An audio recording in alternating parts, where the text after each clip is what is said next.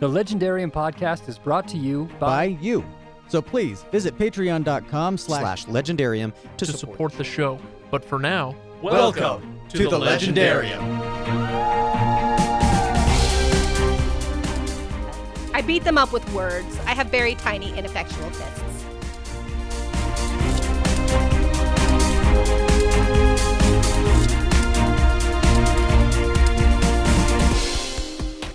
Welcome to a very special episode of the Ladies of the Legendarium. I'm Stephanie, and I am in studio with Megan. Hey, everybody! We're so excited. We've just kind of decided to plan this impromptu recording to discuss a very special book series. Dun, dun, dun. We'll get to that in a second. For right now, we got to have some housekeeping that we need to take care of. You can support our podcast through Patreon. So please, if you enjoy what you're hearing, go support us through Patreon. You can join our conversation on Discord. We talk about authors. We talk about book series. There is general topics that the Discord loves to chat about. And then you can catch all of our previous episodes on thelegendarium.com. So, Megan, would you like to introduce our very special, very exciting book series that the two of us have decided to sit down and talk about? I really would, especially because we didn't ask anyone any permission. We didn't tell anyone we were going to do this. Y'all, we're going to talk about the Harry Potter series. Woohoo! Today, we're just talking books 1 through 4. We'll get together later to talk about 5 through 7. But the guys recorded an episode a couple of years ago about Harry Potter for an anniversary or birthday, or I don't remember what, but I remember being very sad that they did not include me. So I'm really excited that we're doing this without them. Of course. And like she said, we did not tell anyone. Craig doesn't even know. No one knows that we are talking about Harry Potter. Ryan knows, but only because he lives here. We had to have him set up our microphones. He's a good man. So, but Megan, why were you so disappointed that you weren't invited to the Harry Potter conversation? First of all, I felt like they were being a little bit racist against Slytherins because there were no Slytherins on that panel that day. And also, I think I am a Slytherin, which is why apparently that hit a nerve for me. But I feel like it was all of the guys. Maybe I'm wrong. Maybe Kyle wasn't there. I don't know. But yeah, I was just very sad not to be included because I feel like Harry Potter is my thing. Harry Potter, we have these jokes about what is the one thing you could talk about until everybody around you goes crazy. And for me, it's Harry. It's Harry and his world and his magical world. So when Stephanie called me up and said, hey, I'm listening to the Harry Potter books. Do you want to talk about them? I said, is that even a question? Of course I do. You just tell me when. And it's today. We're very excited if you can't tell. I think it's so funny. I am honestly so surprised when I found out you are a Slytherin. Yeah, I know. I give off Hufflepuff vibes. I would definitely have pegged you as a Hufflepuff. Yeah. Though, having reread, this is my 3rd time through the book series. Oh. It is, I read them when they came out. Okay.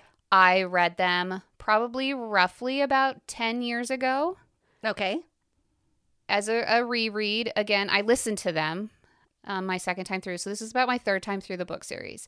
And now being refreshed on what the books have to say about the houses, because it's more in depth, I should say, than what you get in the movies, because I've seen the movies several times. Yes. I'm not as surprised now that I have a refresher that you're a Slytherin. Interesting. I would like you to expound on that. I think it's interesting because you can tell very much that J.K. Rowling doesn't like the Slytherins because she does kind of paint most of them that we get to know, especially early on, as the villains. But you're getting it from 11-year-old Harry Potter's point of view, where basically the first Slytherin he meets is Draco Malfoy, who just rubs him the wrong way immediately. And then the Slytherin teacher that he meets is Severus Snape, who hates Harry as much. I mean, he just does not have good experiences with Slytherins that are discussed in the early books. Well, and your bad guy has to come from somewhere. Yeah. But the more that you know about Slytherins and it's not just, oh, we need purebloods. That's what we need. And that's, I think, what the movies focus on. It's so much about the loyalty and the fierceness behind that loyalty that the Slytherins have. Yeah. That having you as a friend, I'm like, yes, Megan, would definitely be that person that someone just hurt my feelings and she's going to go back and she's going to beat them up for me. I do actually do that. I beat them up with words. I have very tiny, ineffectual fists. But yeah, I love my friends. I will support them until I die. That is one thing I think that stood out to me as I was re-listening to, like, as they're talking about the houses and what makes up the houses. I was like, yes, there are some bad qualities. I mean, I think all the houses have All of bad the houses qualities. do. Yeah.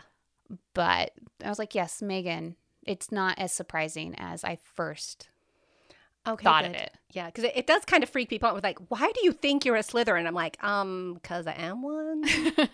I've taken those quizzes. I've taken so many quizzes. I've gotten every single house in random, but I've taken, they had the Pottermore quiz. I took it, I don't know, 7 or 8 years ago. And it was the first time I ever got Slytherin. And my first thought was, oh no, what? How can that be? And the more I thought about it, the more I thought, well, yeah, actually, that does kind of make sense for me. And then they revamped the site, and a lot of people said that they got different answers. And I took it the second time, I was still a Slytherin. So I feel like that's a confirmation. Or maybe I need to retake it. Oh, maybe. What? I don't actually know what house you are. What house do you think I am? I would guess a Ravenclaw. You think so? Yeah. I'm not. I am a Are you a Gryffindor. That would have been my second guess. And strangely, like how they tell you, like, you're this percent of this house and you Mhm. can be this percent of this house. My second house was Hufflepuff. Oh, no, I could see that too. I was like, I'm thinking, I was like, I kind of am one of those people that I'd put the sorting hat on and he's like, eeny, meeny, miny, mo, you're going to go to this house because this is just what I felt like. Because I feel like that's me. I'm like 4 equal parts of each house. I have the strengths and weaknesses of all 4 houses. Well, and I think it is nice, though, that they'll do kind of a percentage of you're this much Hufflepuff and this much Ravenclaw. Because I think all of us do have a little bit of all of the houses. Yeah. It's just which one is going to help you be your best version of your best self. Yeah. And, those Slytherins need all the support they can get. Because this is highly important in our very muggle-filled world. Yes. Yes, know. it is. We have our, college football team we support, and we wear those jerseys, and we live or die hard for Boise State or whatever college football team you support. I don't know. I picked a random State one. out of everything. I don't know why. I think that one always sticks in my mind because I'm like, Boise is not a state. For all of you who don't live in the states, Boise is a city in Idaho. It's not a state, but the school is called Boise State. Doesn't matter. But, we have we're all very proud of our high schools that we went to, and we just have these things that we just identify with and hold on to really hard. And I think, especially since their houses do become their family when they're away from their actual families, it does become a part of their identity, which is why they are so hardcore about, I am this house and everybody else are very good people, but these are the people I spend the most time with. And So you've done all of that. You've been to the Harry Potter world. I've been to the Wizarding World in Florida. I have not been to the one in California. I don't think you're missing as much. Yeah, I hear it's smaller. If you've been to the one in Florida, I don't feel like you need to go to California. But Oh, if you've it's been to just the one in stunning. California, you still need to go to the one in Florida. I have Yeah. not been to the one in Florida. I have been to the one in Oh. California. And it is cool. Okay. It's one of those things, like if you're going to make a Harry Potter theme park, make a theme park. Yep. Make a whole theme park. Make Right. it all in like immersive and just build it all out. The fact that I have to go to Universal Studios and I Yeah. get 2 rides in this little corner of Universal. Universal's fine. I'm a Disney fan for anyone that needs to know this, that doesn't already know this. Yeah, so who doesn't know that? we go to Disneyland. Okay. We never go to Universal because it's just not worth it to us. I will say, though, the Harry Potter section of the Universal Studio, like, they're so beautiful. It's so they well do done. Amazing jobs. And you just think, if you did that with the whole park, make a imagine whole what you park could out of it. accomplish. Yeah. I would go to that and I would spend my money and it would be a lot of Well, money. because if they had not put all that effort into it, the Harry Potter fans would have ripped them to shreds. Because, of course, we have our wands. Yeah, my wand chose me. It was a magical moment. I lost all sensation in my body because I just was like watching myself from the outside. It was it was so cool, you guys. And of course I bought it. My wand chose me. Like, I'm not going to buy it. It was a great day. I chose my wand. I have to admit, I did not get chosen by my wand. I'm not that special. I bought I think you're Fleur special. Delacour's wand because it is it's a pretty beautiful. one. If you have not seen her wand, look it up. It is beautiful. And I love that. her wand. Yeah. And that is the wand I own. Ryan bought one of the interactive ones. Okay. We're not even talking about the book series. I know. Gosh. It's the Legendarium. If we're not going off on tangents, what are we doing here? We'll get back on track because we could talk about all stuff, all Harry Potter. But I will say I have not done like the studio tour in London, but I have been to platform 9 3/4 at King's Crossing. When I went to London, I missed out on that. Oh. My group decided to go see the Peter Pan statue. Oh, cool. I can't even remember the name of the Kensington. park. Yeah, that it's in, which is a beautiful statue. I decided to take the path less trodden when I went to London and not see the like super popular stuff. And You had your own experience. I think that's cool. I was like, this is what I want to go see. Everyone else wanted to go see the Harry Potter platform, and we went to go see the Peter Pan statue, which was fun. But I feel like they're wish comparable experiences I based want on to what go you care back. about. Yeah. Just to go and to have that experience because it'd be fun. And I really am sad that I did not buy the first book when I was in London because it is it's Harry Potter and the Philosopher's Stone. Yeah. When you purchase it in England, as opposed to Harry Potter and the Sorcerer's Stone, which is available in the U.S. Right. In case you didn't know that. Because it sounds more magical and you don't have to worry about the... I just lost the words. You don't have to worry about philosophical is not the right word. The magical implications of what the Philosopher's Stone. The Philosophers. That one. What the falafel stone. Anyway. The falafel stone? Yeah. That is a completely different stone. Dag nabbit. I should have read the books again. Okay. So Megan and I are going to be discussing Eventually. the first 4 books. So that is The Sorcerer's Stone, The Chamber of Secrets, The Prisoner of Azkaban, and the... Goblet of Fire. Thank you. I was like, it's the I know what it's about. I could mouth it to her or I could just say it. The Goblet of Fire. So those are the 4 books we're going to be discussing because we decided one episode of all of the books would be too much conversation. Per book, yeah. And anyway, so I have created a little spinner randomizer of topics in case Megan and I feel like we actually need help choosing a topic, which I don't really think we will. But I just go 2 points. First of all, we decided not to do a recap because we feel like if you don't know the Harry Potter books, you should just go look them up. Find out about them. Go read them. They're a series about a boy who, finds out at age 11 that he's a wizard and enters this magical world where he discovers that he's really good at flying and this football-y game called Quidditch. And he also discovers that he's being hunted by an evil Dark Lord, the worst wizard in the history of wizards. And makes friendships and learns lessons along the way. And if you haven't read Harry Potter, you've been living under a rock for the last 25 years. And if you don't want to read Harry Potter, that's a valid choice, although I'm curious why you're listening to this episode.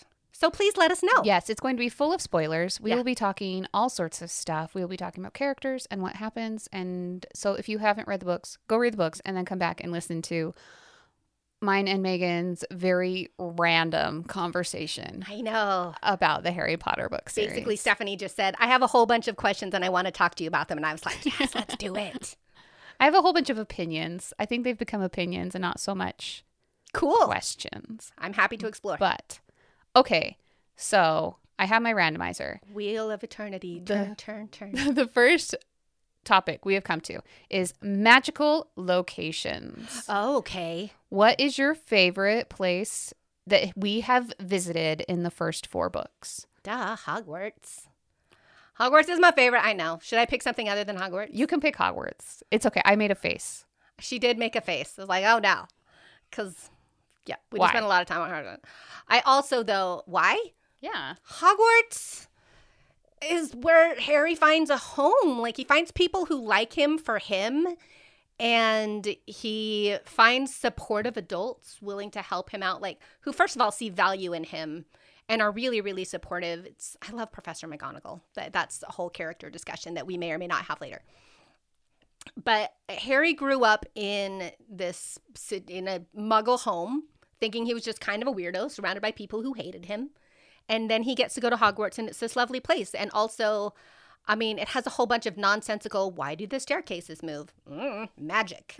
Why is this a trick staircase that you have to skip over? I don't know, magic. But it's just kind of, it's a lot of fun. We don't know how this works. Oh, yeah, right, because it's magic, and we don't have to know how it works. Yay for the wizarding world. Why is Hogwarts my favorite? Now I have to think about it. I think it's my favorite probably because we spend the most time there and we just get to know it so well. But it is where Harry feels the safest for the most part, which, you know, we're reading it from Harry's point of view, and I think that means something. Which is kind of nice. I also really think Gringotts is very cool. I do. The idea of this ginormous bank far below anything that London is built on, including their tube system and everything. Like the idea that there's just these tracks. I don't know. For some strange reason, I just kept picturing like Indiana Jones. Yeah, I do too. I keep expecting a huge rock to come rolling after them. So I think one of my favorite places that we have been introduced to so far is the idea of Hogsmeade. Okay. I love the idea that there is a community, and I'm surprised there isn't more, where there's like Hogsmeade is the only all wizarding community in England. Like, why? Why is that? I don't understand why. Well, they talk about Hogsmeade, and it is the only all wizard place, but they aren't like, you know, flying around on brooms like other people drive past on cars. They're not walking their magical peacocks around. Just really odd. Like Harry kind of talks about, oh yeah, we go to these shops, and oh, these are just these fancy things. But you don't hear about people being super wizardy within that community in an odd way, like you do, say, at the Quidditch World Cup. Yeah. And you hear about all these fantastic tents, and like the kid who is growing a slug with his wand until it bursts. And if I had to go camping, I am going camping with the Weasleys. Yeah. That is the only way to get me to camp in a tent, is if I have a tent. Has bunk beds in it? Like the Weasleys. Yeah. Wouldn't that be nice? I think it's hilarious that Mr. Weasley makes them set it up manually. And it still is very magical inside. Like, I can understand why Harry was so surprised, because he's like, I literally put this things together 10 minutes ago and it's the most fragile thing. And then you walk inside and it's this 3-bedroom flat. Okay. The other thing about Hogsmeade that I thought was interesting is that they had to have their parents' permission to go. And I'm like, I don't really understand that. It's like, no one seems to have any problem with anyone walking around Diagon Alley, which has just the same kind of shops, the same kind of like pub type places, whatever. But I'm like, why? What is it about that makes Hogsmeade so special that you have to be a third year? Right. Why can't the 11 and 12-year-olds go to Hogsmeade? They probably need adult supervision. You really don't think after reading these books that Harry, Ron, and Hermione don't need adult supervision at 13? That's a valid point. But you can't... I don't imagine being hugely different between being 12 and 13 in the amount of responsibility that they take them on themselves.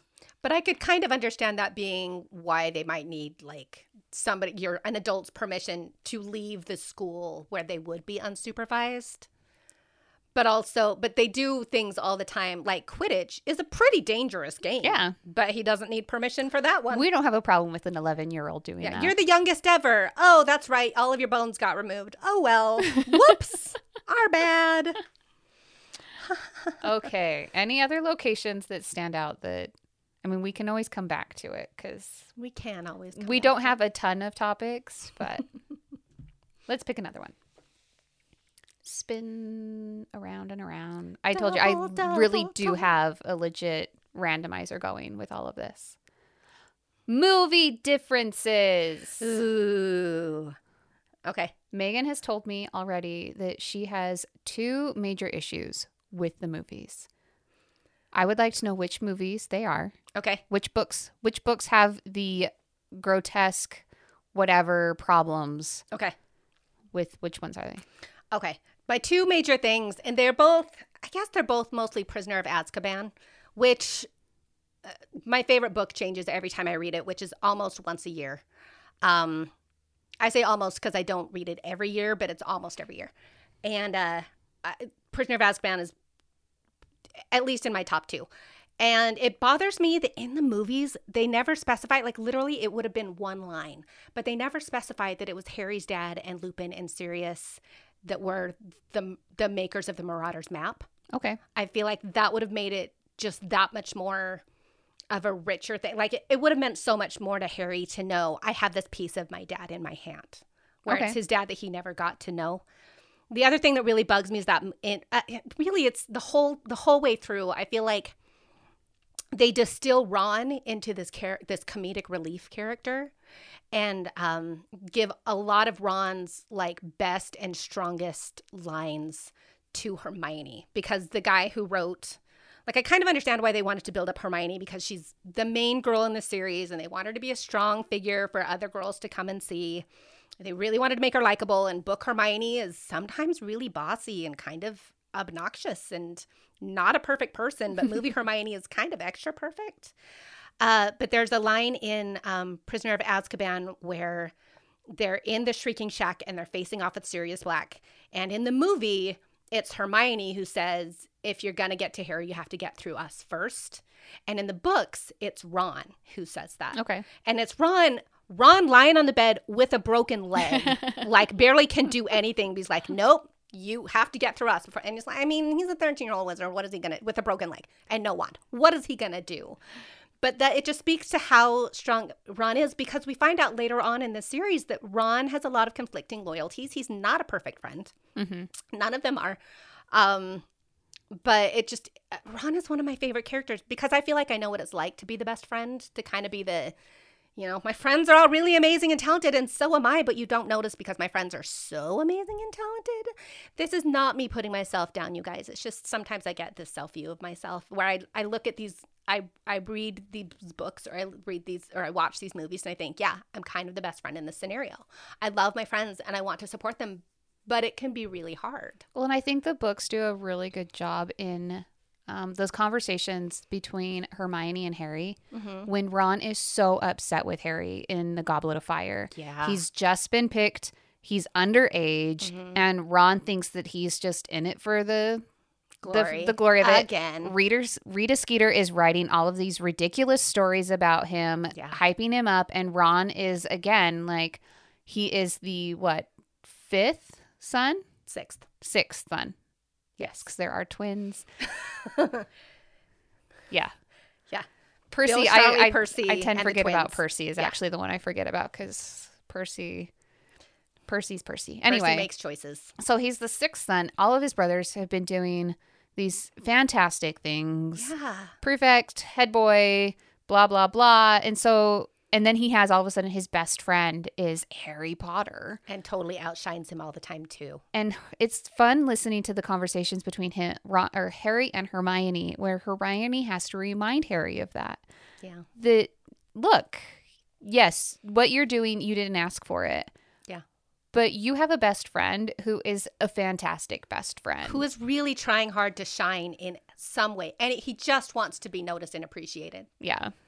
And he doesn't get enough of that. And I feel like the movie people did him dirty, where I'm just like, poor Ron already feels unappreciated in this series. And then all of his best lines get given to Hermione. And Rupert Grint is hilarious as Ron. He makes me so happy in the role. But I do wish that he got a little bit more credit, because people are really quick to be like, oh yeah, Ron, he's so disloyal and such a bad friend. Well, no, not really.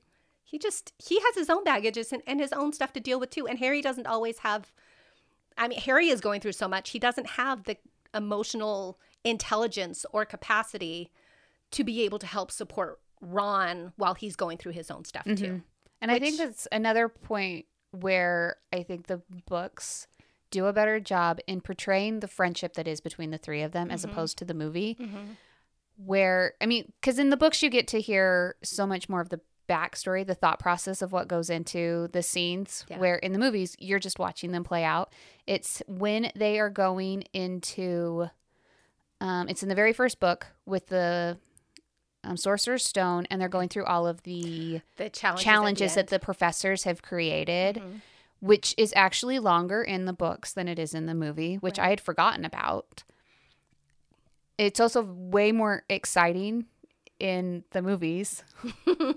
Like, I got through the whole key with the broomstick thing in the books, and it's like, oh, they don't go chasing him in killer key fashion and everything. I can see why they cut this out.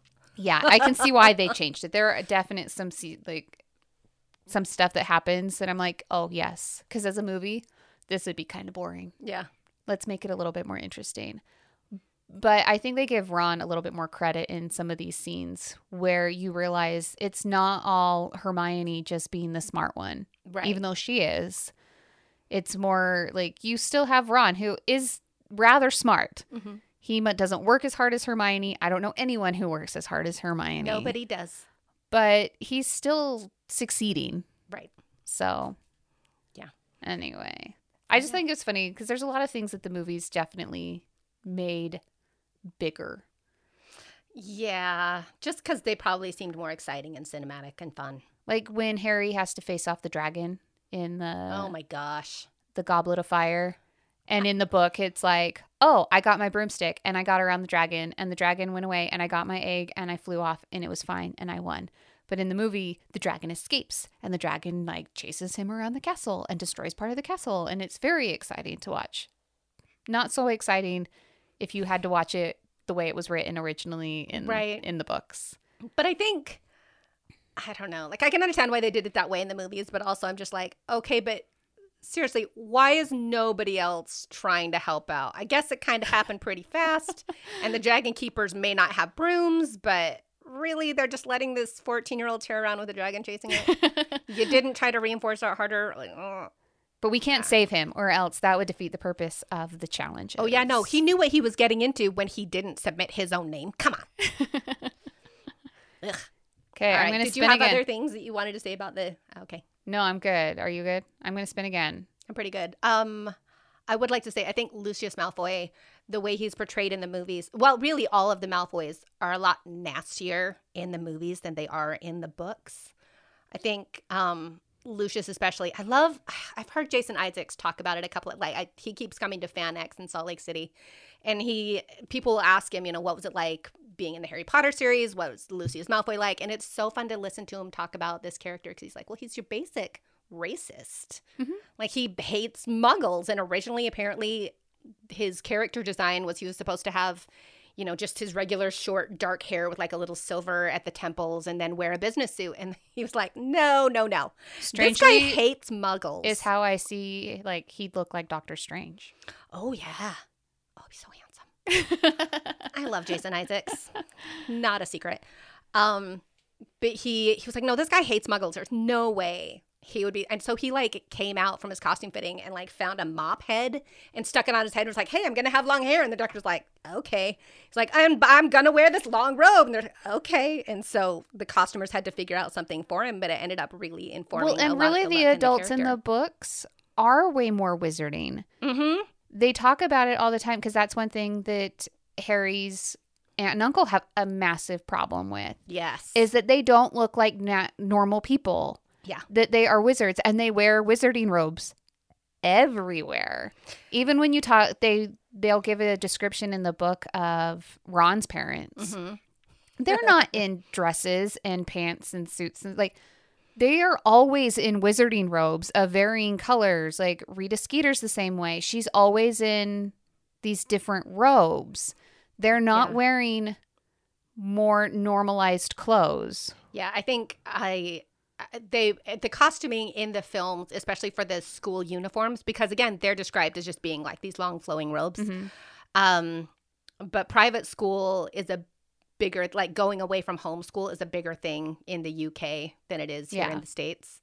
And they wear those kind of uniforms. So I wonder if it was just kind of, they're thinking this is a way to make it a little bit more relatable and a little bit more palatable for the masses, because they didn't want only the people who read the books to come see the movies. They wanted everybody to see them. And they did, and they were very successful. But I kind of think that too sometimes when I read them, where it talks about, it's again going back to the Quidditch World Cup, and you have the one guy wearing this long flowing nightgown, and another wizard saying, please just put on these trousers. She's like, no, I bought this in a muggle shop. She goes, but the women wear them. The women. Okay. Yeah, I and you feel have like they another guy tried to wearing a kilt and a normalize poncho. the wizards instead of just letting them be wizards. And as a costumer, I can completely understand that. Because the idea of having to costume all of those extras in wizarding robes makes my head hurt. It's so true. Whereas if you just have a whole bunch of black pants and white shirts and gray Yeah. sweaters, you're good.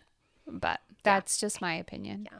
All of you with your ties in whatever color.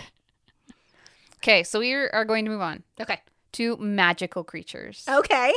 So I completely forgot. I don't know if I know Megan has. Any of Okay. our listeners, if you have watched the Fantastic Beast movies, the Niffler that he is constantly, I don't even know, oh gosh, what's his name? I don't remember. Eddie Redmayne is the actor that plays. Newt yes, Scamander. thank you. I'm like, what is his name? And he writes I'm one trying of the to think books. of the Niffler's name. I'm like, I know no, this not one. the Niffler's name. The wizard, Newt Scamander.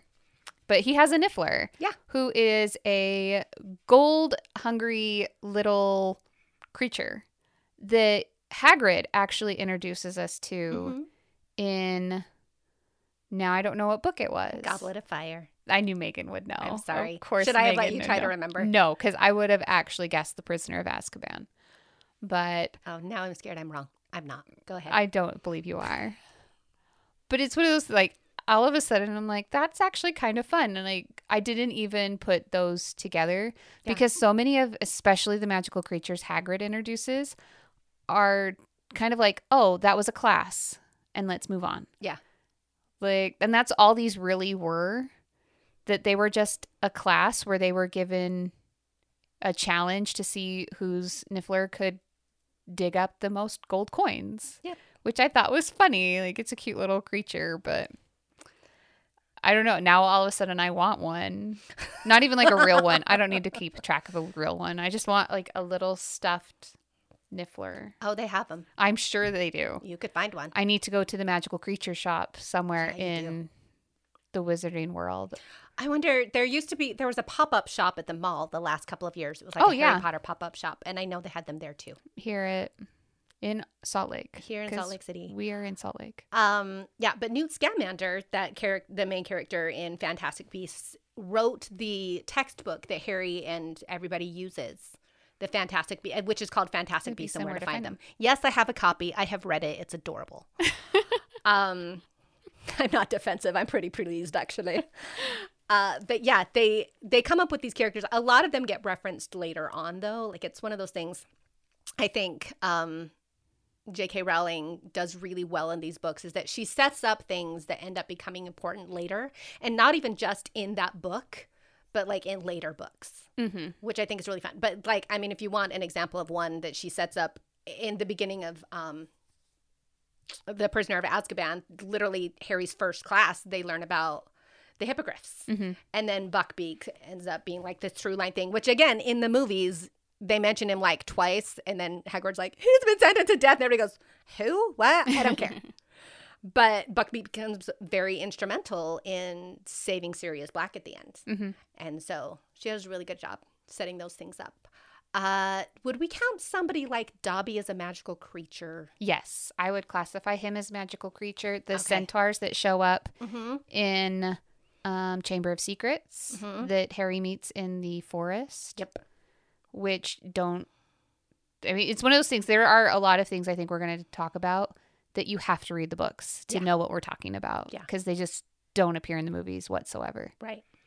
So, but yeah, the house elves is a huge issue in Yes. Goblet of Fire. Yes.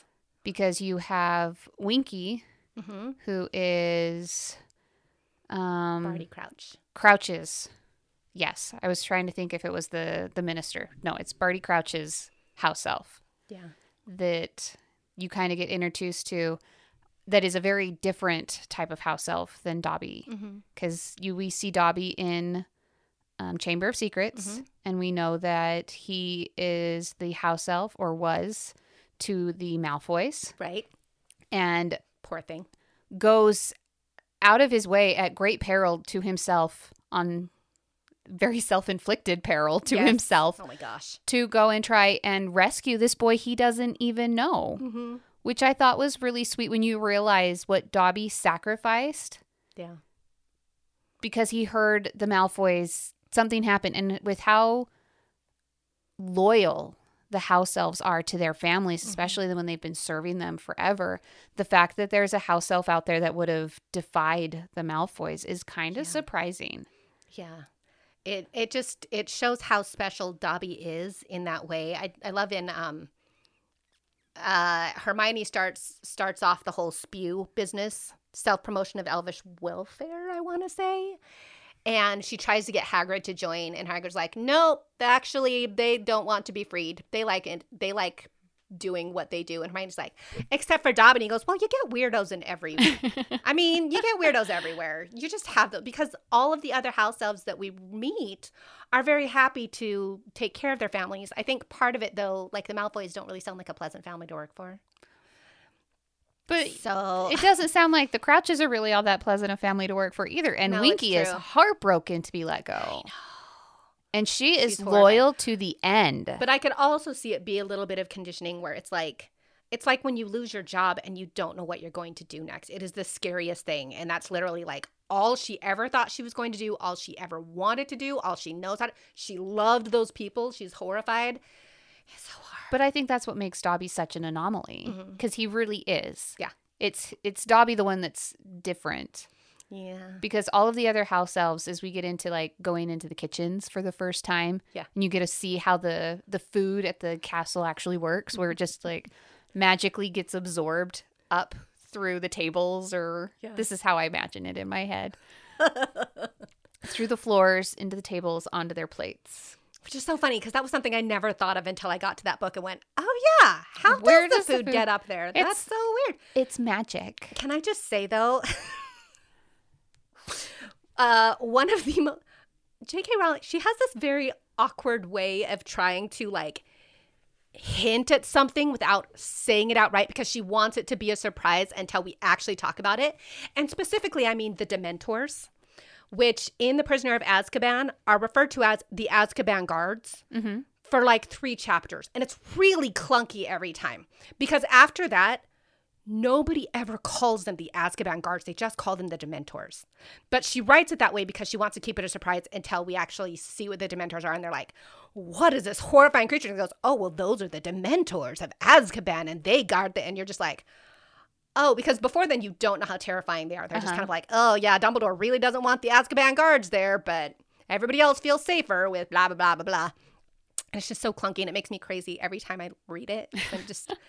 Just say it. It's not, I mean, I guess once you say the word, you have to describe what it is. Otherwise, everybody's just sitting there going, what? What is that? Is that something I'm supposed to know already? What's happening? Well, that's one thing. We all understand. They explained what Azkaban is. It's the wizarding prison. We know it's horrible because Hagrid is sent there and he's scarred for life after. We all know this is a scary place. And we all know prisons have guards. And so as a reader, you can definitely understand like, oh, prison, guards. I get it. Yeah. And it's a horrible place. Yeah. I mean, I've watched a lot of crime drama like TV shows and stuff where prison guards are just nasty. Yeah. They're corrupt and everything. And so you get this idea in your head like, oh, this is what prison must be like for the wizards. And then they use the term Dementor and they have to describe what it is. And then, you're like, oh, these are soul-sucking creatures. It's a combination between demon and tormentor. Like suck the happiness out of everything. They enjoy it. Yeah, and all of a sudden it's different than just the idea of, oh, you're in prison, life sucks, I'm sorry. Yeah. But the idea of spending time in prison with like no happy thoughts, nothing that mentally is getting you through that day to day, like, I can definitely understand that idea. And that's, I guess, that built of suspense. Because, I mean, we all read books. That's kind of why we're here on the podcast, is we kind of enjoy books. And there's a lot of power in words. And I think she's done, J.K. Rowling has done a fantastic job introducing us to these magical creatures that are different than some of these fantasy creatures in some of the previous fantasy stuff. Mm-hmm. And the idea that there is this entire world out there that we can't see, that we are being kept from. Right. I remember I had a friend, bless her little heart. She was probably 17 at the time when I talked to her. I'm a little on the cynical side. She's a huge Harry Potter fan. Okay. And she was very adamant that the wizarding world existed and that we were just muggles living in this world that J.K. Rowling had somehow weaseled her way into and is now writing a nonfiction fiction book about this. And I'm like, I am really frustrated talking to you because I can't take you seriously. I've heard that theory before, that she was like cast from the wizarding world because she outed it to all of the rest of us. Yeah, so it's out there. Thank you, conspiracy theorists that are going to hold true to this and are going to comment that Megan and I are just non-believing muggles. Except we love it.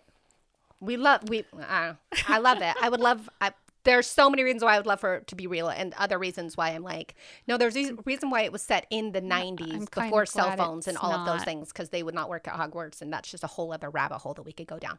But I would like to mention that I think it's really cool that the remedy to the sadness and the horror that you feel after being with a Dementor is chocolate.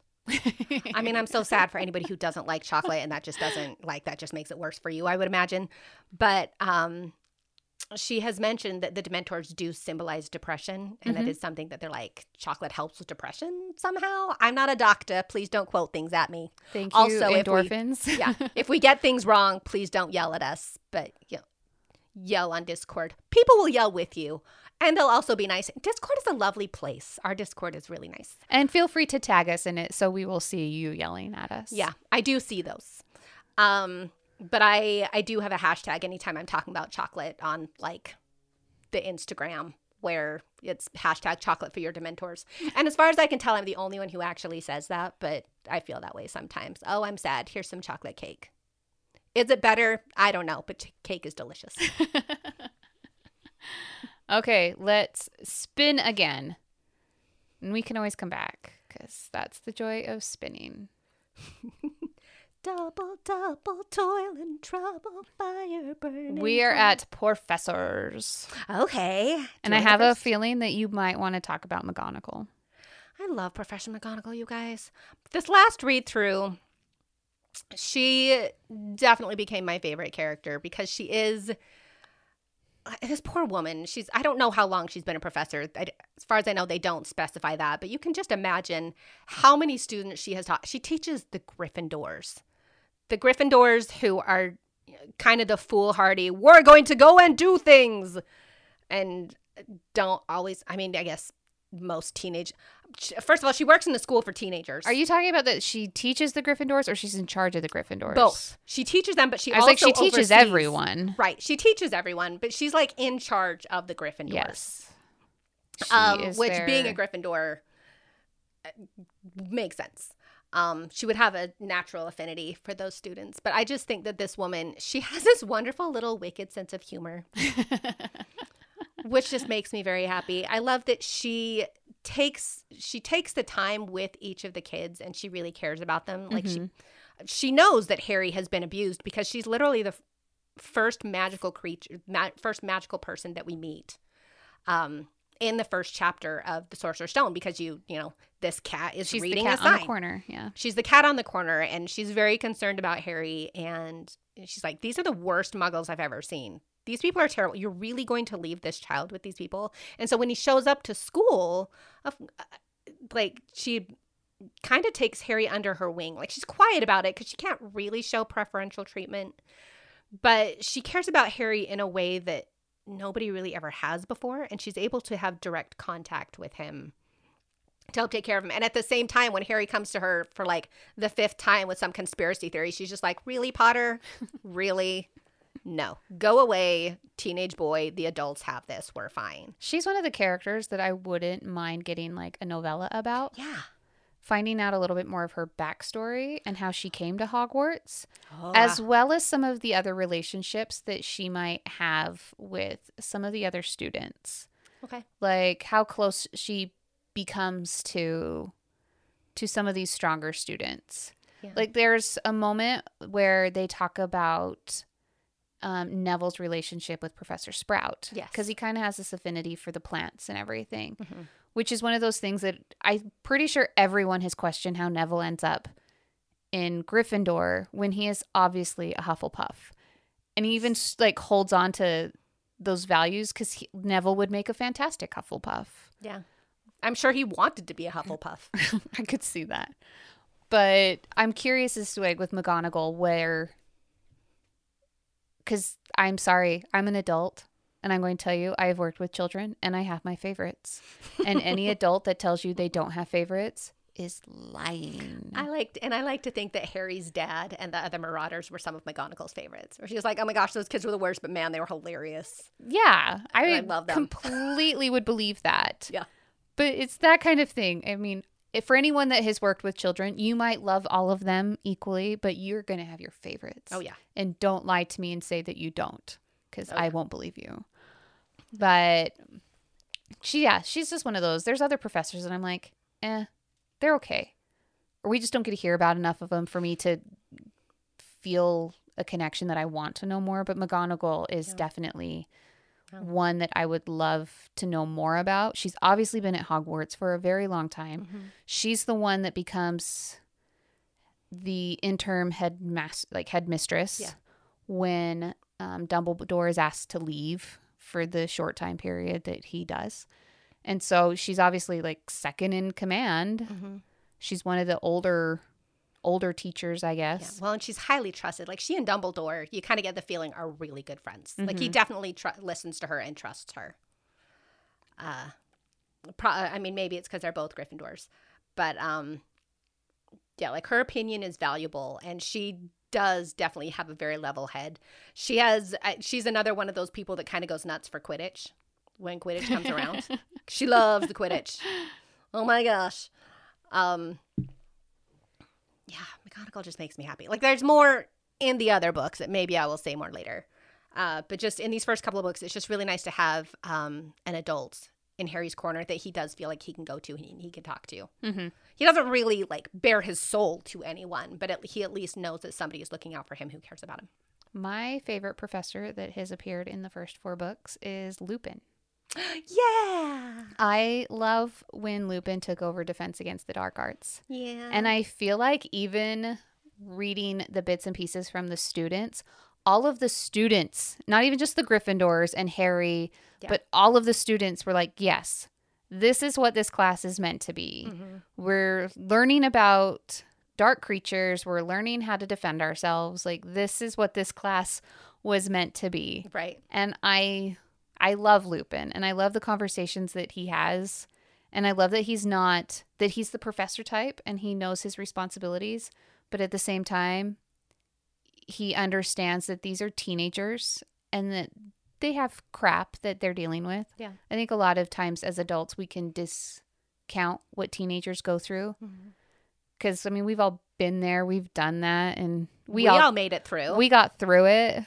Yeah. And forget how dramatic it was to go through that Yeah. when you're trying to figure out, especially someone that has had the life like Harry has had, Right. where he's been raised in an abusive home.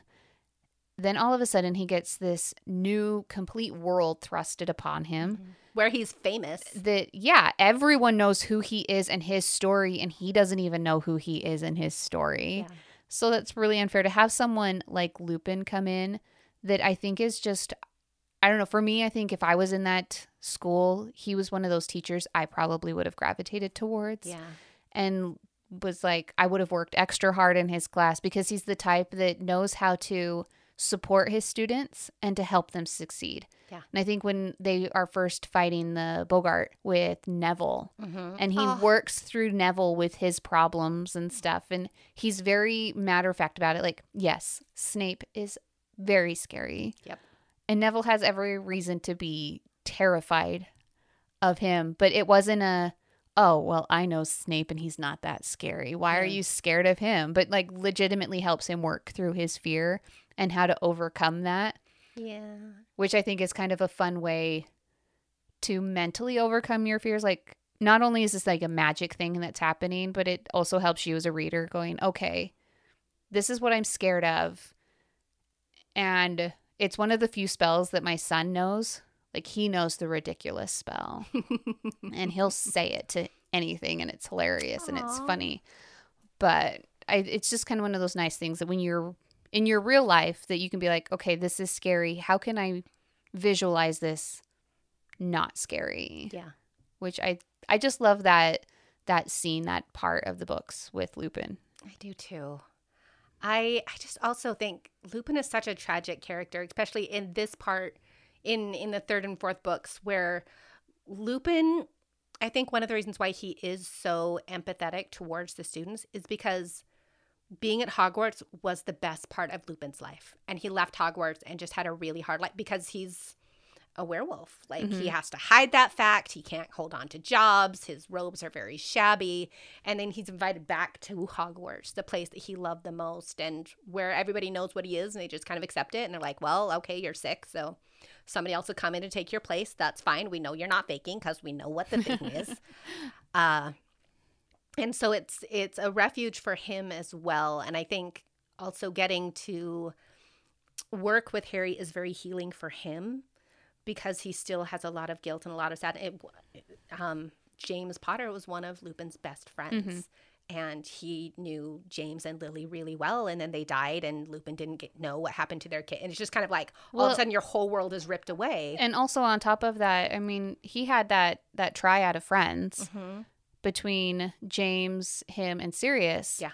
And he lost one of them, and according to him at the time, was because of his other best friend. Right.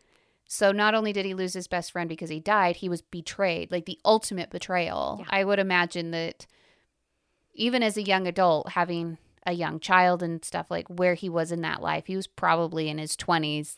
Yeah, they were 21. And that's something that the movies definitely age up all of the adults because they wanted to have Alan Rickman play Severus Snape. And Alan Rickman is very obviously not 35. But he is very obviously Severus Snape. He is so perfect. So they aged everybody else up, but it kind of takes away the horror of the fact that James and Lily were 21. Of when this actually all happened. Yeah. Yeah.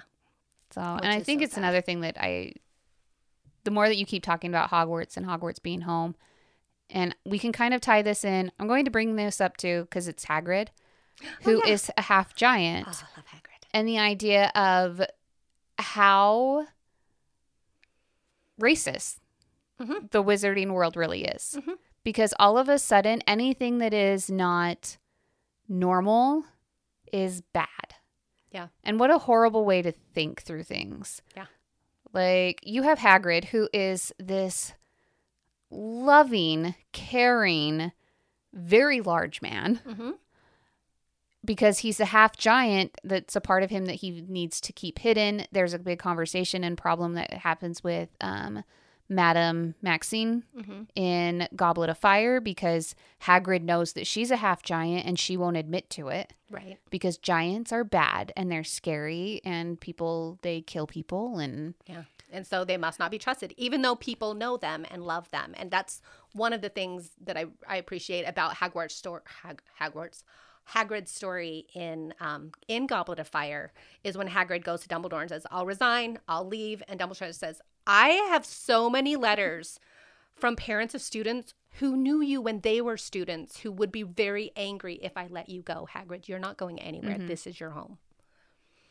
But it's just that idea of it doesn't matter what world you live in. It doesn't matter what's going on. That there are going to be people that are going to hate other people for really no apparent reason. For things they have no control over. Whatsoever. Because Lupin's in that same boat. Yeah. He lost his job. He was let go because it came out that he's a werewolf. Which is very scary and very dangerous, but he'd been there for a year. He went through school. Yeah. How many of these parents could look back and go, oh, I remember him from school. I went to school with him. I survived. Right? We never knew. Like, so many worse things have happened during Harry's years of Hogwarts. It must not be that bad because I went to school with him. I had no idea he was a werewolf. Like, yeah. It's true. I don't know. I adore Hagrid. He's another one of those that I think doesn't get enough credit for how much he loves and cares for Harry. and is that person who's really trying to take Harry's side in any way and offer him comfort and says, hey, come hang out with me for tea. I know you guys all feel like the odd ones out. You need a break. Come to my house for tea, and I will come and take care of you. Mm-hmm. And again, that's something that Harry needs because he hasn't had a whole lot of positive adult experience in his life. Enter Severus Snape, who continues to not be a positive adult in his life. But we don't have to talk about him now. There's so much more we could say about him later. We might come back to him because there's so much we can talk about Severus Snape, and I don't even know what time we are at. Yeah, I don't know when we started. Should I get up and look? Didn't keep tabs on the time. We are currently at 53 minutes. And we're going to keep going for a little bit longer. Is that okay with everyone? Good. I'm glad. Thank you. If you are done listening to us, you can go ahead and hit the stop button. Or the pause button and come back later. And come back because we'll still be here talking Harry Potter because there's so much to talk about. So much to talk about. There are so many characters in this big, huge world that I think J.K. Rowling has done a really good job at building. Yeah. So. No, I agree. I do want to make a slightly controversial statement that I think Barty Crouch Jr. as Mad-Eye Moody is a really excellent teacher. I realize he had ulterior motives of trying to keep Harry alive and like helping him through the whole goblet of fire, trial of fire, being able to get to the end to reach his own means, blah, blah, blah. Triwizard Tournament? Yes, that's it. That's the one. The Triwizard Tournament. There you go. Thank you, Stephanie. Look at me. I helped Megan out. Stephanie, I'm going to pat smart. myself on the back. I think we compliment each other well. I really like her, y'all. I'm glad she's my friend. But he definitely teaches Harry a lot. Like he should not be putting the Imperious Curse on Harry, but definitely teaches Harry that he can throw it off and that there are weaknesses. He helps Harry to learn the Accio spell. Accio is how it is pronounced in the audiobooks. Thank you, Jim Dale. He's a really good, and I know it's not Mad-Eye Moody, but there's always been a part of me that was a little bummed that the actual Mad-Eye Moody didn't come back the next year to teach. I understand why. He was very paranoid. Literally got his worst fears. His worst just fears happened. realized. I can understand. He'd be like, "No, I'm done. I'm out. I gave you that year, even though I didn't do what you wanted during that year." But he still, Harry still learned a lot during his fourth year, and so. There's a moment. I think he's a really good teacher. After they are talking about the unforgivable curses, that everyone leaves the classroom and he calls Neville back. Yes. Because he has really just tortured Neville and knew exactly what he was doing. Yes, by torturing a spider using the exact same curse that was used to torture his parents. Yeah, Neville's parents. And I am curious. The farther we get into the book, you find out that is probably the moment that he helped, because he used Neville to help Harry. Yeah, he gave Neville the book about the water plants. Yeah, that didn't actually end up working because then he had to go and use Dobby. But but I think it's probably that conversation that happened with Neville. But I'm also curious as to if there was more to that conversation, because at the moment they make it seem like it's a very touching moment for Mad-Eye.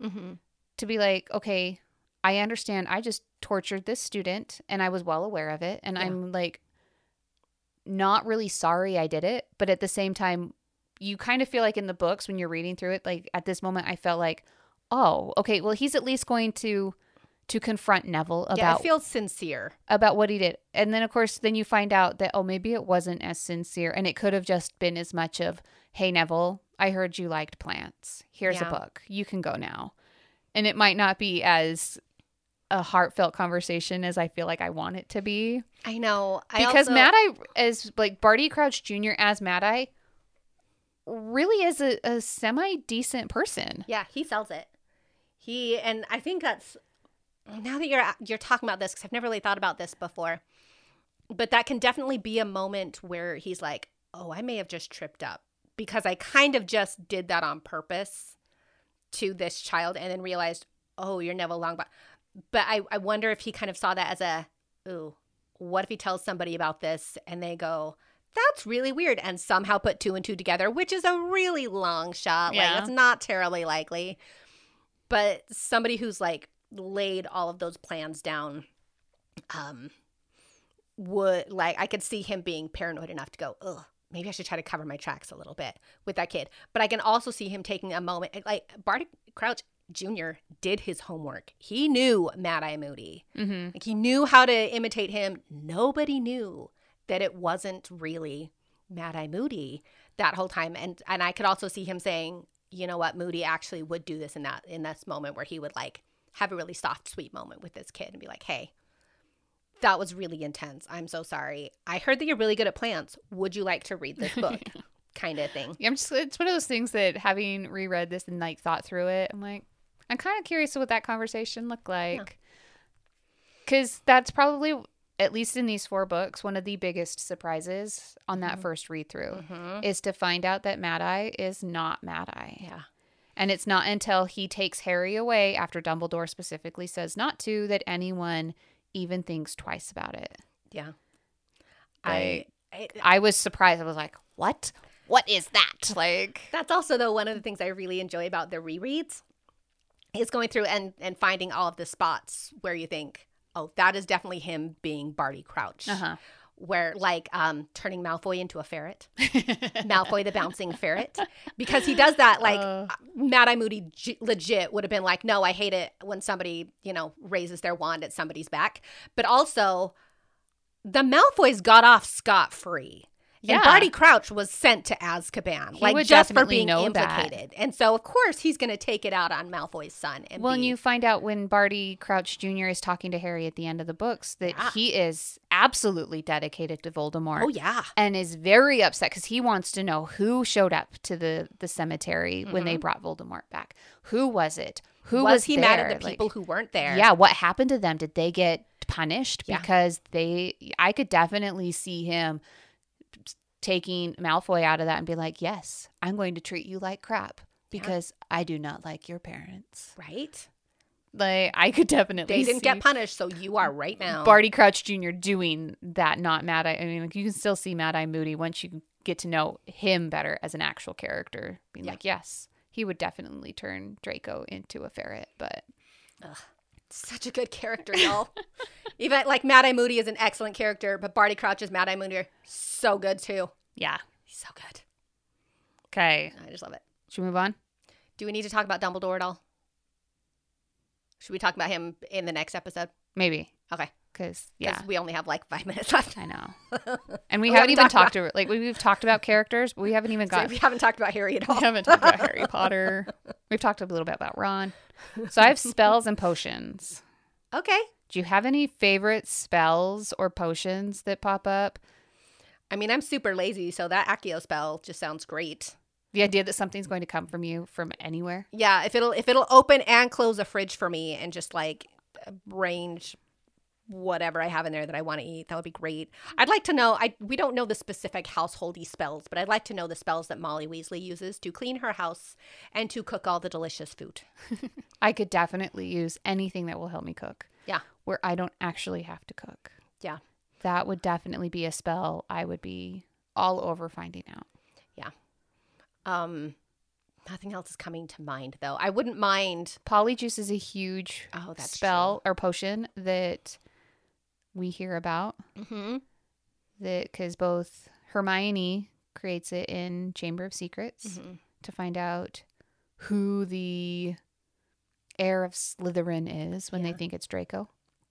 They're wrong, by the way. In case you didn't know. But eventually, not Draco Malfoy. Every time, this is only tangentially related, but every time Harry goes, it's Draco Malfoy, I just know it. It makes me think of, have you ever watched, there's a cartoon series from the 80s called Gem and the Holograms. Uh-huh. Every single episode, and I tried to rewatch it like a couple years ago, and my friend, I borrowed her DVDs because she had the DVDs. And she's like, it's not as good as you remember it. And I watched it and I just got so frustrated about it. Took me like 10 episodes in, but I was like, every time something wrong, she goes, the Misfits are behind this. And I'm like, it could be someone else. It wasn't. It was always the Misfits, but it drove me crazy. So Harry does that and I can kind of see why his friends get so annoyed. And it's like, it's not always Malfoy. It's not until you get to book 6 when it is actually Malfoy. Spoiler. And I forgot where I was going with this. Sorry. Anyway, next topic. The heir of Slytherin is what we were talking about. We were talking about because of the Polyjuice potion. Yeah. And we kind of touched on it, how Hermione is so bright, but they talk a little bit about how complicated Polyjuice potion is and how amazing it is that nobody noticed that they were brewing it. Like, nobody ever went in there. Nobody ever smelled, because you hear other instances of people going into Moaning Myrtle's bathroom. Yeah. But apparently they just didn't for that month, I guess, because it was next to the big old, enemies of the heir beware sign. But everybody laughs about Hermione's, I have this on a t-shirt where it says, you could get us all killed or worse, expelled. Which is, I was thinking about that recently because, you guys, when I have nothing else to think about, I think about Harry Potter stuff. And it occurs to me that they talk about how if you get expelled from Hogwarts, you can't be a wizard anymore. Hermione's a muggle.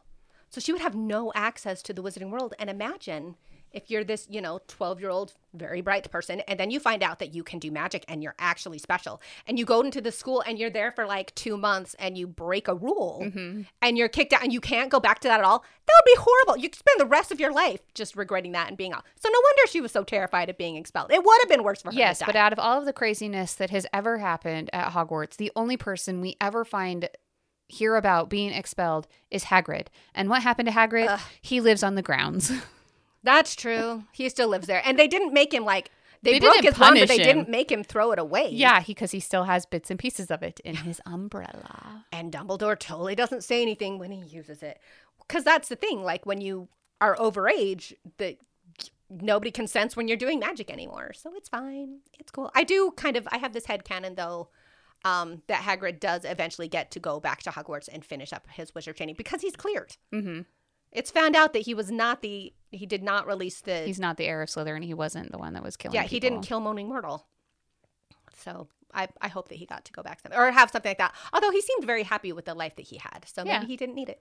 So we are really running short out of time. And I have not talked about the one thing that I have been bothered by. Oh, please do. By listening to these books again. Oh, no. Okay. And it has to do with Peter Pettigrew. Okay. Wormtail. Ugh. I am really bugged by the idea that he has been Ron's rat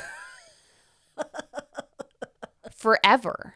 I think that is the dumbest thing. For like 12 years. Like, why in the world? And it just happens to be that he is the pet rat of the boy who is going to become best friends with Harry Potter.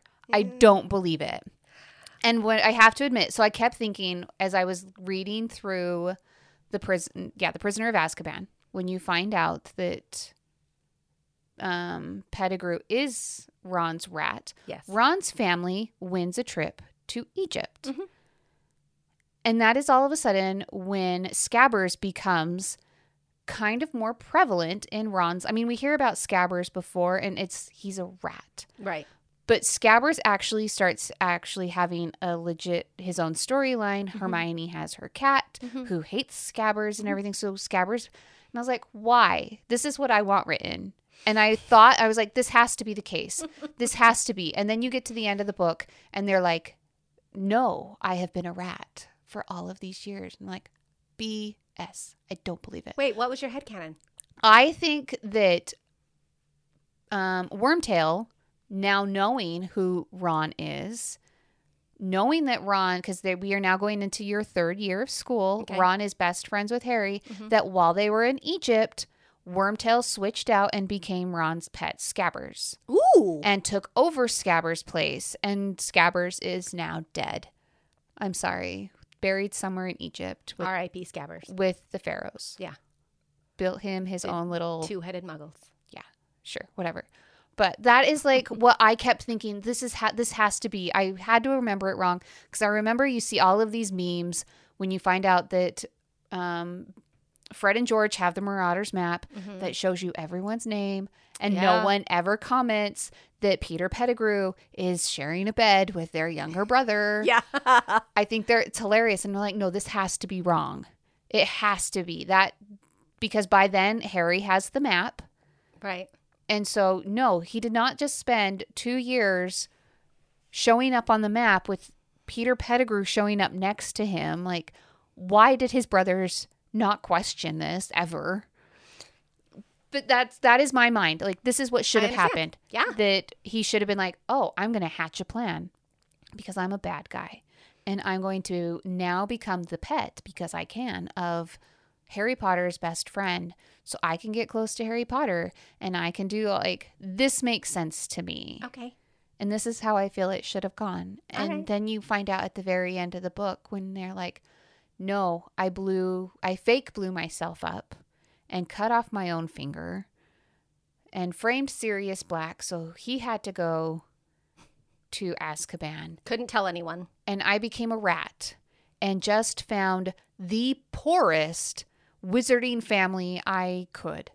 Like, really? Well, and the idea there, I know, it does all sound very far-fetched. The idea was that he found a wizarding family with a whole bunch of little kids who would eventually, like, who would kind of go to school with Harry Potter at some point.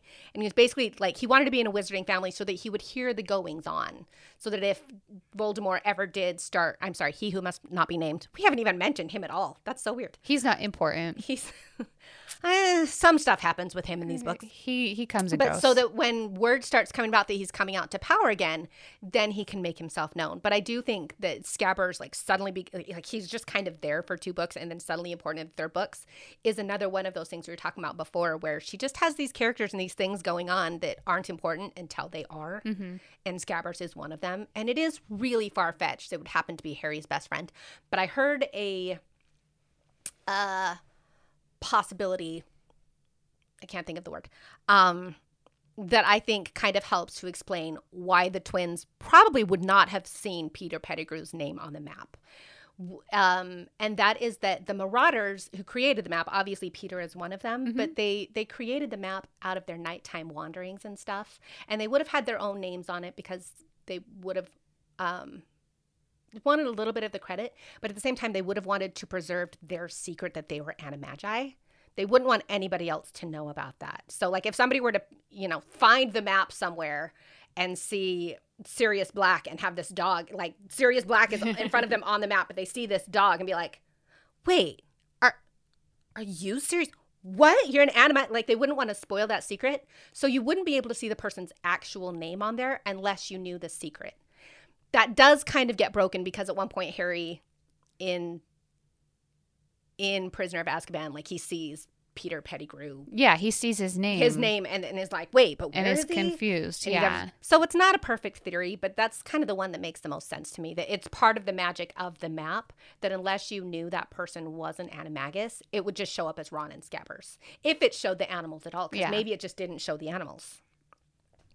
I'm still bothered. I understand. This is my this is my frustration. Yeah. There's another one later on that is a really good fan theory. That was one of those things that, like, these fans were coming up with these theories where it got to that point in the book and everybody went, oh, that's not what happened. We're kind of disappointed because it's not as cool, that we can talk about later. And that has to do with Harry Potter being the chosen one. Okay. Because there's a really cool theory about that.